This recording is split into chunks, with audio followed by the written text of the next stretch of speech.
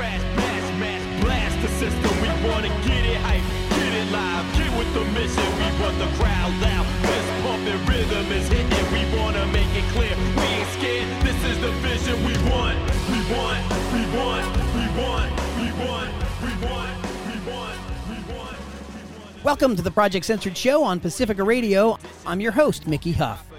Today in the first segment, we are joined by a legendary scholar, the American theologian, philosopher, and environmentalist, John Cobb. Today on the Project Censored show, we're talking about the Living Earth movement. The Living Earth movement inspires global cooperation for the sake of all life on our planet. It also seeks to promote a new human civilization that lives in harmony with the rest of the ecosphere. First half of the show with John Cobb. Later in the program, we re-air a talk by award-winning poet and author Lisa Wells, speaking about her book, Believers, Making a Life at the End of the World. It's a collection of biographies of a wide range of individuals who've remained dedicated to preserving their local environments despite the specter of our ongoing climate crisis. Stay tuned.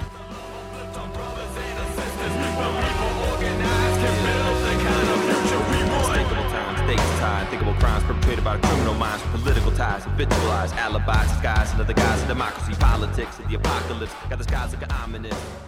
Welcome to the Project Censored show on Pacifica Radio. I'm your host, Mickey Huff. On today's program, is international cooperation possible? A bold appeal for a living Earth. We are joined in this segment of the show by the faculty co-director emeritus John B. Cobb of the Center for Process Studies. CTR number 4 process.org is the website where you can learn more. John Cobb is an American theologian, philosopher, and environmentalist, and if I may say so, literally a living legend.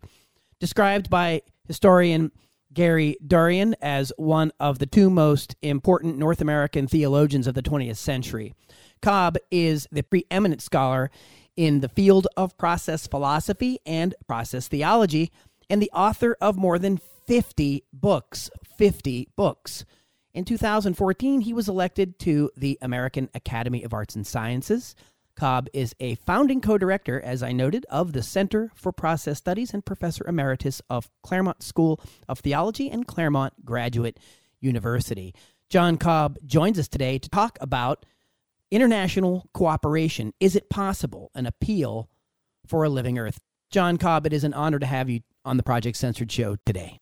Thank you very much. And I am indeed very closely associated with the Center for Process Studies, but I'm also here representing the Living Earth movement. And the Living Earth movement, if you want to look that up, it's without any spaces, Living Earth movement, but it's .eco. livingearthmovement.eco. Yeah. So, John Cobb, tell us about this new publication. Before we get into that, tell us about the Living Earth movement. This goes back a half century, if I'm not mistaken. The reality of a Living Earth movement goes back at least half a century. But the name of this organization are just a few months old. So tell us about the trajectory of this work, since you've been involved with it for so long. The work of the Living Earth movement is, of course, often talked about as the effort to bring about an ecological civilization, which would be a change from what we've been living in, comparable to the change from the medieval period to the modern period. So it's not something that a few of us can wave our hands and shout hallelujah about, but I think it is actually going on. And people are realizing that of course, there were huge achievements in modernity, but since modernity is ending up committing suicide, it's a good time to think about an alternative. Indeed, about time. In fact, is it past time? I don't believe that you technically believe that it's entirely past time, or else you probably wouldn't committing so much time and energy to this. Do you think that there are still things that we really can do that are going to make a difference ecologically? Well, of course, I wrote a little book a little more than 50 years ago, which was entitled, Is It Too Late? And of course, it's always too late for some things. And now it's too late for a lot more things than it was 50 years ago. But sometimes I say, well, this may be the end of human life on the planet, but I don't think we have to assume that. And to avoid that, we will have to think of a different way of behaving than the one we have been engaged in. So if you ask me where probably we should be putting our greatest focus, I would say two places. One of them is creating local communities that are self-sufficient for survival and relatively self-sufficient for a good life. It doesn't mean that they wouldn't ever be able to exchange anything with other communities. But we cannot expect to have a world in which goods can be shipped 1,000 miles just quickly. We are likely to have little centers of survival here, there, and the other place. And if they can't feed themselves, they're going to starve. If they can't produce some energy for themselves, they're not going to be able to do very much. So I'm very interested in efforts, and we have one going on in Pomona to really transform a city. It has a long way to go to achieve the ideals I'm speaking of, but great things are happening. And I think it's worth doing these things, even if they won't save us. They function in two ways. One way is that whatever success they have will slightly reduce the rate of worsening of the climate and other environmental matters. And the other is they may produce some centers where there can be survival and the beginnings of a new culture on the planet. Now, we've jumped a good distance. There is another statement that I want to make that's more directly related to the organization that calls itself the Living Earth Movement. Let me hasten to say, if our little organization were the only thing there was to the Living Earth Movement, we could laugh about it. That's about all, because of course we are tiny and we're not able to save the world or anything like that. But we think that it may help to have a label that lots of people can subscribe to and have more of a sense that there is a movement. It helps if you feel like you're part of a movement. So we want to encourage that movement. But then we have the very specific focus on China and the United States. China and the United States are, in some ways, actually already cooperating with respect to climate. That is, they have a committee, at least, made up of good people from both countries that is charged with that responsibility. Okay, how much they're doing, I'm not at all clear. But at least it reflects the fact that both countries think there should be cooperation between them. But the United States foreign policy is that the United States should dominate the planet. And the number one obstacle to that is China. And Biden for a long time used the language repeatedly, China is our number one enemy. And our policies, military policies and so forth, are guided by that understanding. And Biden is right now, I think, in the East, visiting the countries that have agreed they will all work together to contain China. Contain is the word that is used. So that kind of focus of your whole foreign policy doesn't facilitate real cooperation. And it is in danger of generating a war, just as all of our anti-Russian activity over decades generated a war. And if we have a war, at that point, I don't think it'd be worthwhile trying to do anything. The only war the United States can win is a nuclear war, where we don't want to use nuclear bombs against Russia because Russia could retaliate very effectively. At the moment, China is not equipped to retaliate. I mean, for a long time, it just didn't work on building up a nuclear armament. And so we could you destroy all the cities in China and maybe lose Honolulu. John Cobb, as an historian by day, one of the other hats I wear, I'm having a hard time sometimes thinking what decade we're in. Is this the Truman Doctrine? Is this the Cold War redux? We're talking about Russia-phobia. Russia's the enemy. China's the enemy. Again, is it 1948, 1949? Is it 1953? Is it 1961? And of course, speaking with you is an honor. You were active, alive, and doing so many things during those periods. How do you see that historically, given that you lived through those times? What do you think history has to teach us? My very quick statement is that we had a foreign policy that was not entirely consistent, but that did not preclude the possibility that there could be more than one center of power in the world, up until 9/11. 9/11, my colleague David Griffin called it the new Pearl Harbor because Franklin Roosevelt wanted the Japanese to attack the older ships in his navy and pushed them in a way that led them to do it. And that gave him the chance to get us into the wars on both sides. And 9/11 did not get us into a war directly, but it established the neoconservatives as the determinant. Since 9/11, there's only been one foreign policy. And that foreign policy is, in my view, dictated by the transnational corporations. And the transnational corporations really don't like nations because they can do business better the less there are national borders. But if there are nations, it wants to be sure that it can negotiate with one of them about the whole planet. So the job of the United States is to destroy all alternative centers of power. And that's been pretty consistent.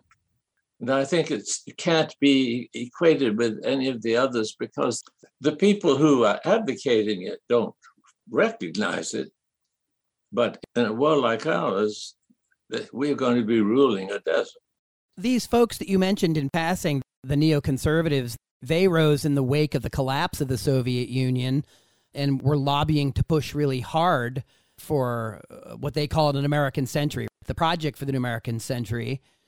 And they wrote, absent some catastrophic event like a new Pearl Harbor, they would have a hard time launching such a global, what they called, ironically, a Pax Americana. But they were talking about a full spectrum dominance, military control, like you said, a dismantling of any other alternative power structure or challenge to that kind of New World Order that George Herbert Walker Bush had spoke about around the collapse of the Soviet Union. So history is very much in the room here when we're talking about these issues. And it seems that we haven't really moved beyond this, whether you have a Donald Trump in the White House or a Joe Biden, a Republican or a Democrat, they seem to be hell-bent on this kind of what appears to be self-destruction in the bigger picture. I think that Trump is less enthusiastic about American control everywhere, but of course, he would prefer to function as the bully rather than the one who has pacified everything. There's a difference of tone, but I don't look to either party with any hope for foreign policy. Unfortunately, there's not much discussion going on. Discussions of foreign policy are about specific things, okay? Even with respect to Ukraine, there's almost no discussion of what is the real source of the problems in Ukraine. Very little discussion of the history. It's just Ukraine good, Russia bad. We, of course, are on the side of the good. That's about the quality in the major media. There's a lack of any real historical context, a lack of depth and understanding, and clearly a lack of dialogue. And I want to return to that point on dialogue because I want to talk a little bit more specifically with you about the Living Earth movement. I want to talk with you more specifically about international cooperation and is it possible. But before we do that, John Cobb, we need to take a quick station ID and a quick break. Just wanted to remind our listeners that you're tuned to the Project Censored Show on Pacifica Radio. I'm your host, Mickey Huff. We're speaking with John Cobb, and we will return to the show and our conversation after this brief musical break. Stay with us.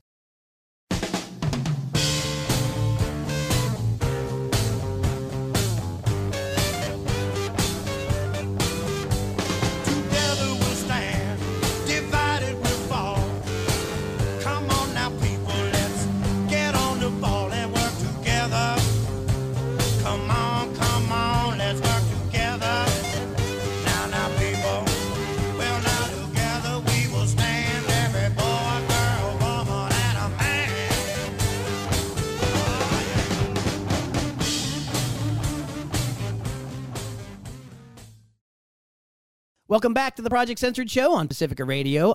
I'm your host, Mickey Huff.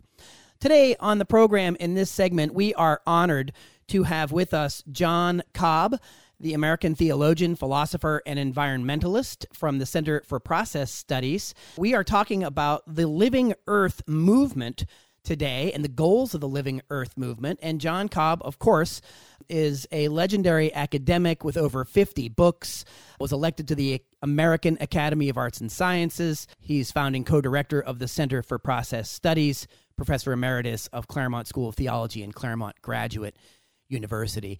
John Cobb, just before the break, we were talking up to the present about our foreign policy and the many, many challenges of that. So let's get back to the goals of the Living Earth movement in relationship. You're advocating, and of course others, you're advocating a bold appeal for a living Earth in a new document, a new booklet, where you are calling for direct negotiations, direct dialogue and conversation between the United States and China. And you mentioned that earlier in the conversation, but I was wondering if you could go into more detail about what's been happening more recently and what you've been advocating for and why. One thing that is unique in my life and worked out better than I had anticipated, that is, when I saw that while on the one hand, Biden was repeatedly calling China enemy number one, on the other hand, he was repeatedly advocating, or rather actually requesting China to join in working together on the climate crisis. China, for a long time, did not pay a whole lot of attention to this language of being the enemy of the United States. It certainly had no interest in being an enemy of the United States, but eventually it had to accept the fact that that was our foreign policy, and the United States is a nation that can treat its enemies rather harshly. So President Xi was reluctant to participate in the things that he saw President Biden was organizing. And basically, most of the things that go on in the international world, if they are guided from Europe, for example, are part of the American system and scheme. Europe is a lapdog these days. Very disappointing to me. But I wrote a letter to Xi and Biden, and I asked Biden to stop using that language. Let's talk about competitor, something else. China may be number one competitors. Competitors don't have to be enemies. And then in the same letter, I said to President Xi, if President Biden makes any gesture at all, even if it's not a very significant one, bear in mind that may do him political harm in the United States.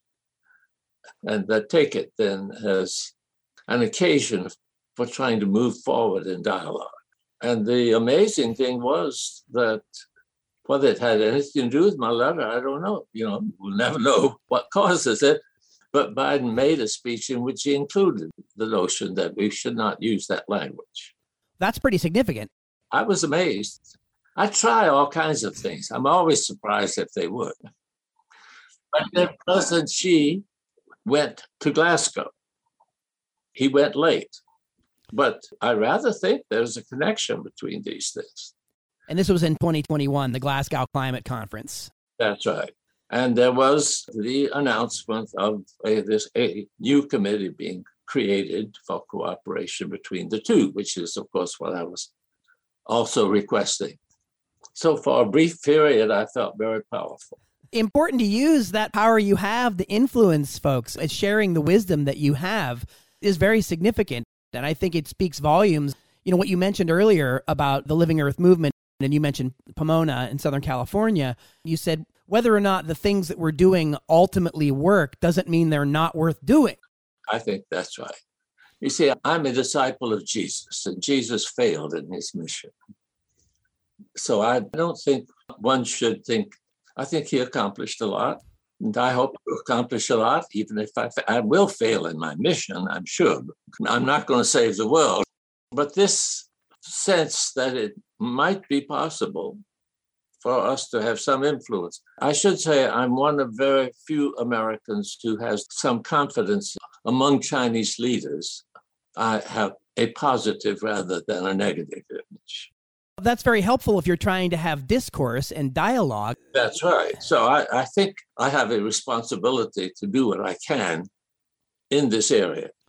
At the age of 97, it's not really a good idea to start new organizations, but I did it anyway.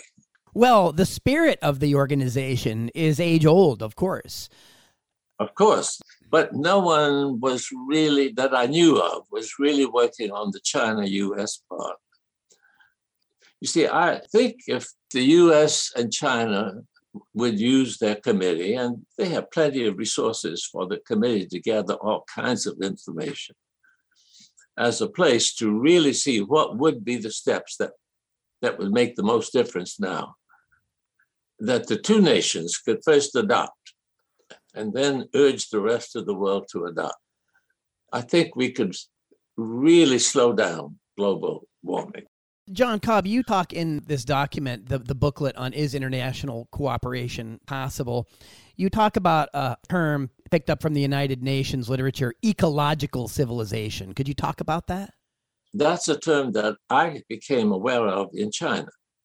I think the Chinese got it from some United Nations literature, but no one else picked it up, so that for practical purposes, it has been developed in China. But it's not the translation of Chinese words. And the Communist Party adopted it and put it in its constitution. And then the Chinese Parliament, which is the primary elected body in China, also put it in the constitution of the nation. So China has committed itself to what it calls ecological civilization. And it's serious about it, but I have to hasten to say what they are serious about is not the full ecological civilization. They really have a double goal. And every provincial governor is evaluated 50% on how the environment is doing and 50% on how much economic growth there has been. And the economic growth is not measured by the standards I would recommend. You understand, I'm both saying that means a lot. And I think that the Chinese took strong action to stop population growth. And population growth around the 70s was issue number one that we were concerned about. So it's not a minor matter that they've saved the world 500 million people. And it's not a minor matter that they have lifted 800 million people out of poverty by UN figures. These are enormous achievements. And it's not a minor matter that they really are working on the environment in China. So I don't want to belittle it, but I would say in ecological civilization, the economy has to be put into the service of the world rather than being a goal that constitutes attention. They haven't gotten there, but they have been supportive of us having conferences on the subject. So we in California in Claremont, have had the most influential in China. And the 15th will be held the end of this week. Is there a way that people can see what you all did given that this has already happened when this show airs? If you can look up Institute for Ecological Civilization, is a major sponsor of the conference, and it has a really beautiful website just featuring this conference. The conference is going to be dealing with rural areas, how we achieve ecological civilization in rural areas, how we achieve it in urban areas. And the focus is the creation of communities of concern about this. It fits in with what I said, because means of relating to each other has changed so much, like right now. We need to find out ways of creating communities that do not require face-to-face relations. So I think that would be a really new topic. Thank you, John Cobb. This is the Claremont Eco Forum, Ecological Civilization in Relational Context, that was held May 26 through 28. The website is ClaremontEcoForum.org. I'll make sure that we post it at the website with this program so people can catch up with what was happening there. And I definitely want to share more information about where people can learn more. And you mentioned, of course, livingearthmovement.eco as another website. Is that correct? Yes, that's the website of the organization called Living Earth Movement. The website of the Institute for the Postmodern Development of China is another one that I would recommend to people. It's been around for a long time now. They're the creators of the conference. Ecological civilization and process thought are really a major part of Chinese culture now. These are amazing accomplishments. And John Cobb, you mentioned before how the lack of dialogue or depth or context or history in Western media, U.S. media, all of the things that you're talking about here and the things, your work is largely overlooked or ignored or dismissed in U.S. corporate media, commercial media. Exactly. And so it was quite a remarkable experience to discover that I was a rock star in China. Well, indeed, John Cobb, you're a rock star in more places than China, including over here at Project Censored. But for a Protestant theologian to become a rock star in China, I think it's newsworthy. That's front page material, John Cobb, and congratulations on it. John Cobb, is there any way that you'd like to share with folks, any way that you can be contacted, or any other place that you'd like to share your work with people? I hope that people will recognize we are living in an extremely dangerous period when the collapse of weather has already occurred in northern India and Pakistan. Our newspapers are belittling it if they give any attention to it at all. But what we had been predicting is happening already. And I think that some people have to wait till it happens before they will respond. And I think that may be why our papers are not telling us about it. Nevertheless, I think it's a hopeful time in that sense. So please become aware of the fact that unless we act quickly, we've got to get hundreds of thousands of people who really care about what's happening on the earth to work together to bring pressure upon our government. I think, although our government is most influenced by the corporate world, mass movements of citizens can also have an enormous effect. We have been fragmented, and as we are fragmented, we don't have any effect on our government. If you like the term Living Earth Movement, please start using it and talk to people about it and say, let's make it into a movement.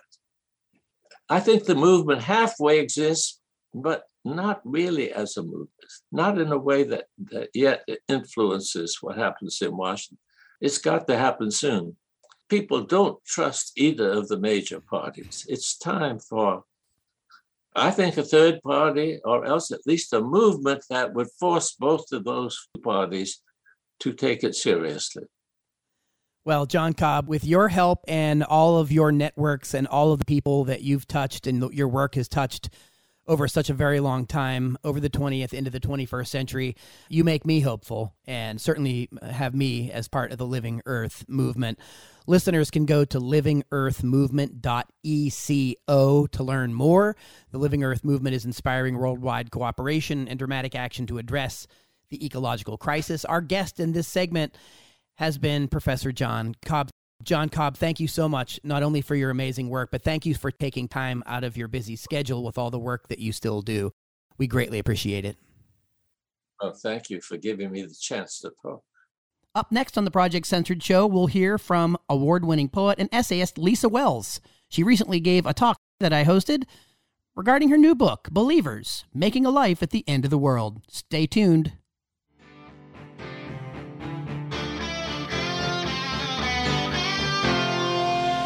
It was the same day in another time.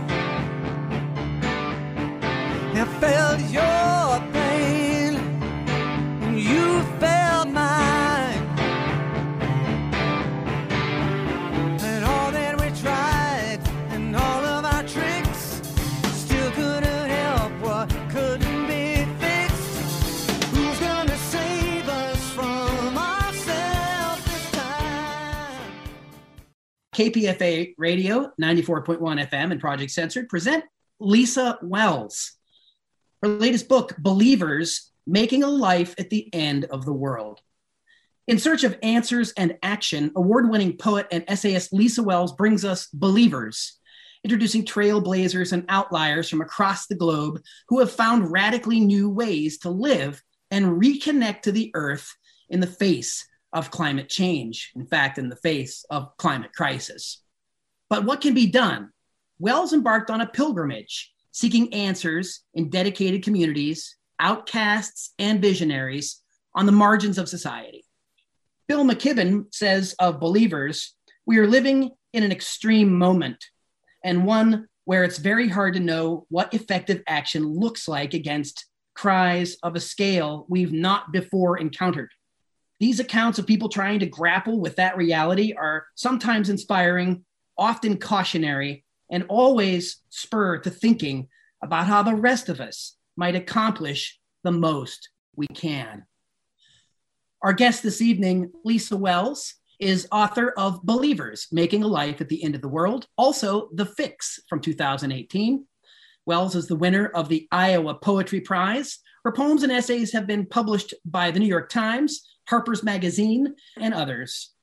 Please welcome our guest this evening, master storyteller and phenomenal wordsmith and writer, Lisa Wells. Lisa? Thanks, Mickey. It's really an honor to be here tonight with all of you. Though I can't see your faces, I feel your attention and I'm grateful for it. I'm here to tell you about this book that I believe in that took 6 years to write. And so I'll try to do right by it as well. I'm a high school dropout and my only formal training was as a poet later in life. So I'm not an expert by any stretch of the imagination. I'm really, truly an outsider coming into these communities and trying to find out what they know. I guess the other thing to say is that though I'm coming without the expertise to provide solutions, I do think that holding space for outcasts and iconoclasts who have made an attempt at creating a positive construct in which to live, however fallible or incomplete, is a useful intervention at this point in time too. In addition to taking down these merchants of death who are destroying our planet and making a future for our grandchildren impossible, et cetera, which is very important work. I also think they're kind of an extension of a system that many of us are enthralled to greater and lesser extents. So we need visions of how else we might live. My primary feeling at the time was despair. I couldn't see any feasible way to proceed. And out of that paralysis bloomed a deeper terror that I was powerless to keep anyone or anything I loved alive. The book opens with this epigraph from a Charles D'Ambrosio story where a nun asks this little boy, Ignatius, do you know what the opposite of love is? And the kid says, hate. And she says, despair. despair is the opposite of love. And that line really stuck with me. And I wasn't even sure why for a long time, maybe until I finished writing the book, but I kind of held it there as the epigraph. And, when we come to the end of the book, it all kind of makes sense. But at the time, this disillusionment that I felt produced a kind of despair, which is the absence of hope. And I think he figures it as the opposite of love because it's enervated, not to pathologize despair. I mean, it's a natural reaction for many of us for periods of time, but it's not very active. So the idea that love can be something that we perform in service of life and future generations. So what about the rest of us who are the descendants of colonizers and people who have inherited a way of life that is destructive? How do you fight that gravity? Because it's immense. And I think people often talk about it like it's simple, like, just get your together and be a good person. But I don't think that's true. And I don't think it's fair or useful to characterize it as such. It's actually incredibly hard to fight the gravity of what you've learned and what surrounds you. I'll just look at a couple of land restoration folks who we finished the book on and who really changed my life and my sense of what's possible. Some of y'all know Ron Good. He's a North Fork Mono elder who uses traditional ecological knowledge to repair ecosystems and support the health of the land. These landscapes had been totally choked with brush and illegally dumped human garbage and tons of conifer saplings that were super desiccated. And they had been functioning meadows for generations, and they were gathering places for the mono. And in a partnership with the U.S. Forest Service, one 12-hour day, as they told it to me, a bunch of volunteers came on the land and cleared out all the trash. And then Ron set a cultural burn, which is one of those low intensity fires that we're hearing more and more about. And it cleared out a bunch of the underbrush. These fires do a lot. They clear the way for fire following plants. They burn out pests in the duff. And then they take out some of the saplings while leaving the bigger trees, particularly these black oaks that produce acorn and our staple crop. And so it became a functioning meadow again. Basically, 15 years later, a spring had bubbled up in the center of it. There was huge species return, tons of edible and medicinal plants, tons of traditional plants used for basketry. Lots of mammals had returned. And this is all in a space of 15 years. Not only had the water come back, not only is the meadow now capable of holding water coming out of the Sierra and preventing drought, it acts as a fire break when these big fires come through. And it's home to the praying mantis, which is the natural predator of these beetles that have been just ravaging the trees up there. What's amazing about that to me is that, it's not like he just set the fire and then never came back. There were times that they came back and continued to maintain the garden that they'd helped to resurrect. But, it wasn't rocket science. It was something better, which is what happens when people over the course of thousands of years in intimate relationship with the same place figure out what it takes to really help that place to thrive and prevent catastrophe. So that was kind of a local example. And then quickly to touch on some of the global examples, John D. Liu, he runs these ecosystem restoration camps, which is a situation where seriously degraded lands, people come and they convene a camp, and in exchange for your sweat and labor, you can learn how to restore the land. So people learn how to sink water and build terraces and sow seeds. He's doing them all over the world. He was a documentarian for a number of years. He documented the restoration of the Lis Plateau in China. And as he says it, like after that day, he just knew he wanted to commit the rest of his life to restoring desertified lands. And I don't know if you've seen the documentary on the documentary photographer Sebastião Salgado, but one of the really beautiful things about his story is that he was totally gutted from his time documenting all these famines and wars and really depressed and felt like no one deserved to live. He returned to his family farm, which was totally denuded and wrecked and deforested. And they decided as a family to try to restore it. So within 13 years, a young diverse forest came back, and they didn't really know that much about what they were doing when they started. They got some outside help. And he said at the end, he had been as wrecked and desertified as this land. And by the end of this process, or once the life began to return, his inner life began to return too. And that was a huge lesson for me, that our desertified inner lives can be restored. I guess the takeaway I hope for you and for me, or for readers, is coming full circle from the epigraph. It ends with some lines from Allen Ginsberg's song, which is "The weight of the world is love." And, the weight is too heavy. You have to give it. And I believe that is true, that it is a painful and heavy burden not to give life to that which gives us life. And it is a painful burden to know that the way that we're living makes life impossible for other species and future generations.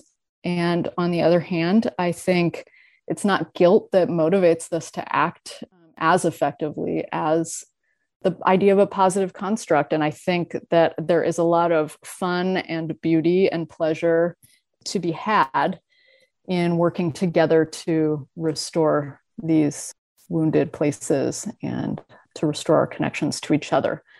Thank you. Thanks so much, Lisa Wells. That was a great presentation and a great synopsis of a really long, detailed, and pretty heavy book that offers so many insights. And so Lisa Wells, author of Believers, Making a Life at the End of the World. This is a KPFA sponsored event. Thanks to all of you for coming out here this evening. We are in our Q&A session right now, and I'd love to hear from anybody out there. We've got quite a number of people in attendance, and I know some of you, and actually I know some of you that probably have comments or questions, certainly comments at least. It is Berkeley after all, even if we're virtual.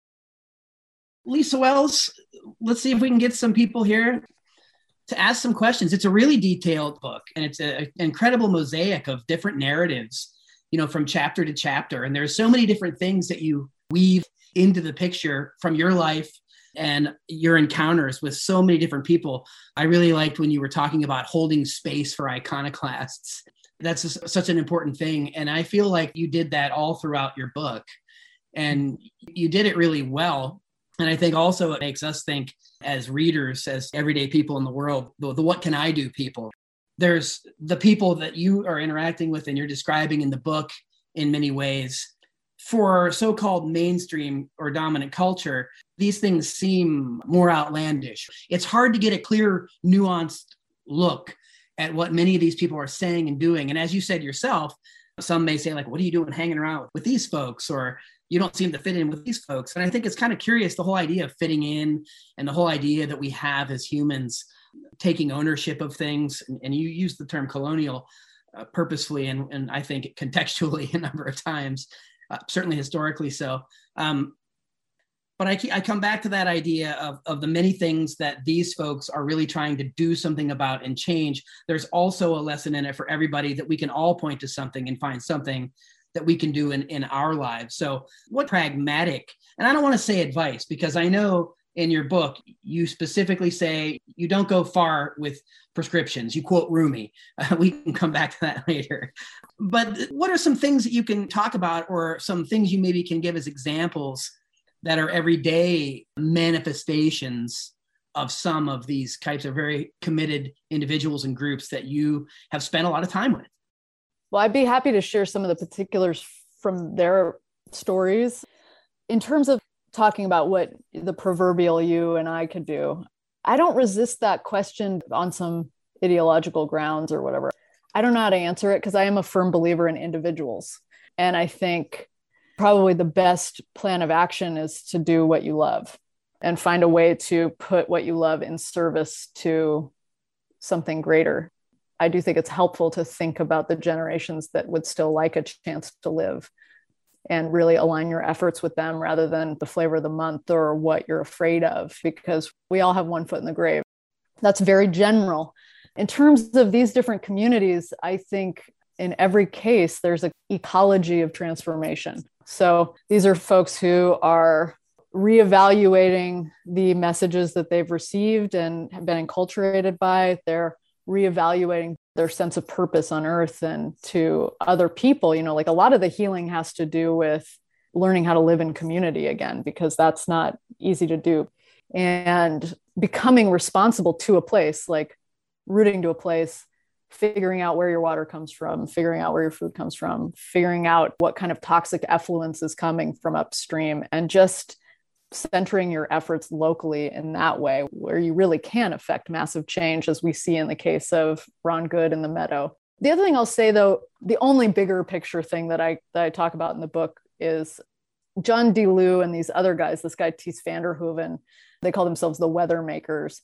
And they're advocating for the restoration of these strategic places on the planet that, if restored, they believe could affect pole weather patterns across regions beneficially, like return the old weather patterns. So rather than having all the moisture suck up and be held in the atmosphere where it can't precipitate as rain as it does over the Sinai Peninsula, and then it manifests as these crazy summer storms over Europe, which we've been seeing lately. They believe if you could restore this one key location like Bardwell on the Sinai Peninsula, that it could totally shift the moisture so that not only will the moisture return to the Sinai, and not only will they capture carbon and sink water locally, but that it could return some moisture to the US West Coast and return some of the moisture to China. And it's pretty amazing and pretty radical, but compared to some of the big geoengineering stuff that's on the table right now, relatively safe, because what are you doing? You're restoring a habitat.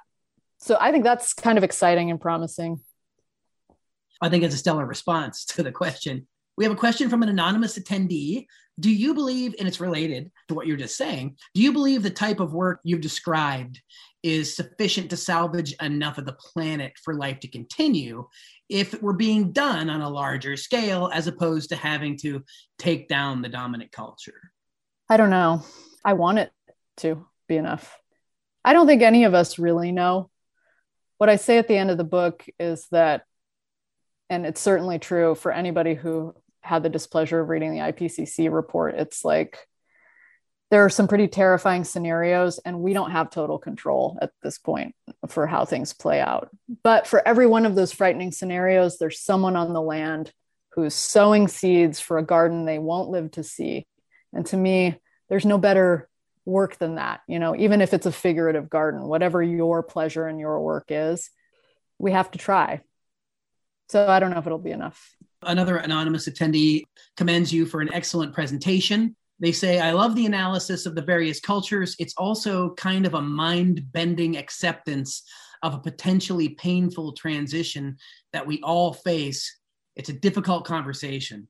I would add that because it's a difficult conversation, it's well worth having. And I think your book really spurs that kind of conversation in a lot of ways. And you give a lot of ins. There's a lot of different people and different characters in the story that I think give different readers places to connect, if you will, and sort of take away something that they can do that then gives them ideas of things that they could do. Like you just said, what do we do? Do we tilt at windmills and shake our fists at the corporate man? Sure. But we also do what we can do where we are. Yeah. Right. And make those kind of changes, which I think you were pretty clear about. I feel like often we're given this false choice between either hedonistic acceptance, like let's just get drunk or whatever, or be miserable. And to me, that just seems like your misery and your guilt and those kinds of things might be useful in temporary bursts, but it's not a sustaining thing. I also just want to say the idea is that there's a lot to gain. To talk about my own backyard, literally, I had never kept a plant alive in my life. I was like a total, like the Grim Reaper. Plants would cower when I came near. And as I wrote the book, I turned this weedy yard into a garden and figured out how to make the soil on this little plot work. And that's not going to save the world, but it is representative of a sea change. And it gives me so much pleasure. And so I think reconnecting to each other in these ways and taking something that's kind of desiccated and homogenous and turning it into something vibrant and a source of life for like pollinators, there's pleasure in that. You're listening to the Project Censored Show on Pacifica Radio. I'm your host, Mickey Huff. We'll continue our program after this brief musical break.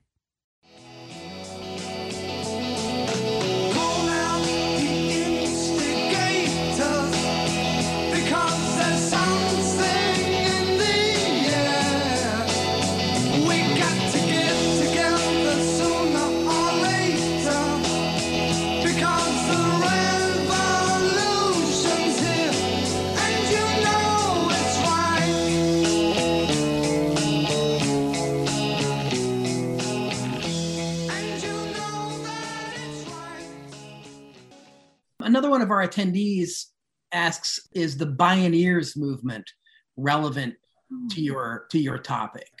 I don't know enough about it, but it did come across, I feel like that was an adjacent world that would come through my research, but I didn't dig into their stuff. But I know that some of the people I'd written about have given presentation for Bioneers. So I would like to learn more about it.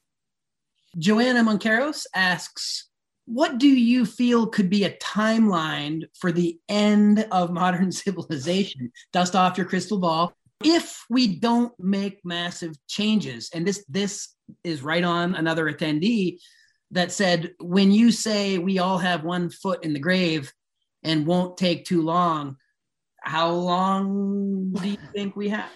Yeah, I was actually referring just to our mortal lives. It's helpful to remember that we're all going to die, as corny as that sounds. I think when you're facing this work, it's helpful to remind yourself how small you are. You're not going to save the world, just you, but you can do your little part.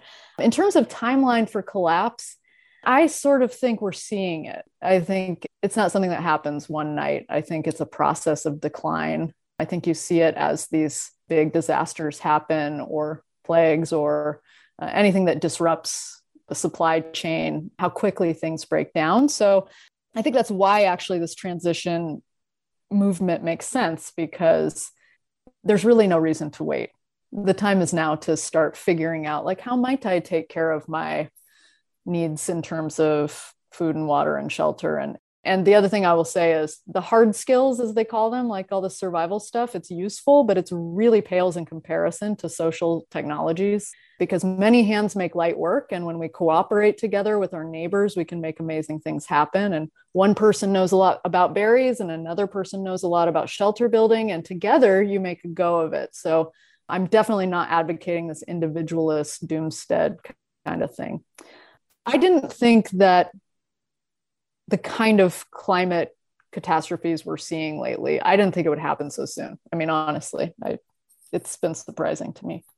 Another attendee asks if you're familiar with hope punk and solar punk, hopeful, positive science fiction. No, but I want to be. The same person asks, after writing this book, where did you end up in your spiritual journey, if you in fact have one? I feel like this took years off my life, this experience of writing the book. I was wrestling with a lot of not just the scary data, but like a lot of the questions, which to me, I think if we're honest, are not really easily answered. If anything, I feel like my view is deepened and more complex, like my sense of our dilemmas, but I have less of a sense of surety about any of it, which one would hope would be the outcome of deep study. But yeah, I think now my main interest is in implementing some of what I preach about at the end of the book, which is actually walking the walk and trying to recover some of the relationships that have been lost to, I blame the iPhone basically, and the like always busy sort of, consumer capitalism. We're always working. So, trying to actually return to some of those punk ethics around, resisting this machine that wants us all to orient as if we're brands and corporations, and getting to know my watershed, et cetera. But I think the next book will probably be about group dynamics and shared psychology and how to cooperate with others, how to play well with others. Another attendee asked, is there an idea or belief you've come across that gives you peace of mind or spirit despite knowing what the future likely holds? Yeah, I think the idea of legacy, that we have an opportunity as individuals and as communities to really leave a positive legacy, and that we don't really know how any of it's going to play out. So these gardens that Phoenicia tended for 40 years, they might still be hanging around when somebody desperately needs them, when they cross their path by luck. These meadows that Ron has restored could prevent the next catastrophic wildfire from, torching the canopy of these ancient black oaks. And so to me, just this idea of active love as legacy, that is the thing that fuels me I don't know if that answers the question. Well, you do get into that in your last chapter. You kind of coalesce some of the ideas, and you say at the end to begin stoking what Daniel Quinn called the fire of life. And then you quoted Rumi saying, "Let the beauty we love be what we do. There are hundreds of ways to kneel and kiss the ground." And you then said that's about as prescriptive as you care to get. Yeah, let the beauty we love be what we do. It's very simple. It feels good to give life to, it's mutual amplification to give life to that which gives you life. One of our attendees has a comment saying communities need to develop the local resources to replace commercial resources. These are the most crucial to a stable transition. The co-op model needs to be funded at the scale of utilities, which should also be public. Government would naturally be responsible for such, if not under the thumb of the marketplace. Any comments on that model? I mean, I endorse this view. If anyone's going to do it, it's going to be you guys in California, maybe followed by Seattle, the city, none of the adjoining counties. Gavin says, wonderful presentation. I'm not only inspired to pick up Ms. Wells' book, but also reread some Abby. Yeah, that opening to Desert Solitaire it's like the best song you want to play over and over. Yeah, and I have to say, Believers, Making a Life at the End of the World, it's a fascinating, riveting read. It's got a lot of ups and downs. It doesn't shy away from the major challenges we face, but it really offers, I think, real hope in terms of what we can do, and just by looking at what people are doing. And I think it's really inspiring. And I honestly can't imagine how difficult it was for you to write this. And you're also a phenomenal writer. And I really enjoyed reading just the passages. I mean, just the writing alone, it's obvious that you're also a poet. So, thank you so much. But I would also like to take this opportunity to remind us all, this is an author talk, and they have a book, and Berkeley or wherever you live probably has, hopefully, left still a fantastic independent bookstore. Yeah. Like where Lisa was from in Portland, there was Powell's. And so rather than go online and habitually go to the Amazons of the world, go to a real independent local bookstore and pick up a copy of either this or any of your other favorite books and support those local establishments, because they are our community. Please consider doing what you can if you're able to actually get a hold of the book. Donate it to a teacher, donate it to a school, donate it to a library. These are really great things that you can do to help share Lisa's work to other people in the community. And with that, I want to thank you, Lisa Wells, for taking time out of your schedule to speak with us. Thank you so much. Thanks, all of you. Everybody be well. We'll see you next time. Supporting human conditions, not free market propaganda and corrupt politicians, because they own by special interest groups that fund their campaign. That's why you hear this. You've been listening to the Project Censored Show, established in 2010 by myself, along with Peter Phillips. I'm the executive producer, Mickey Huff, of this program. Anthony Fest, our senior producer. Thanks to you, our listeners, for tuning in. We'll see you next time.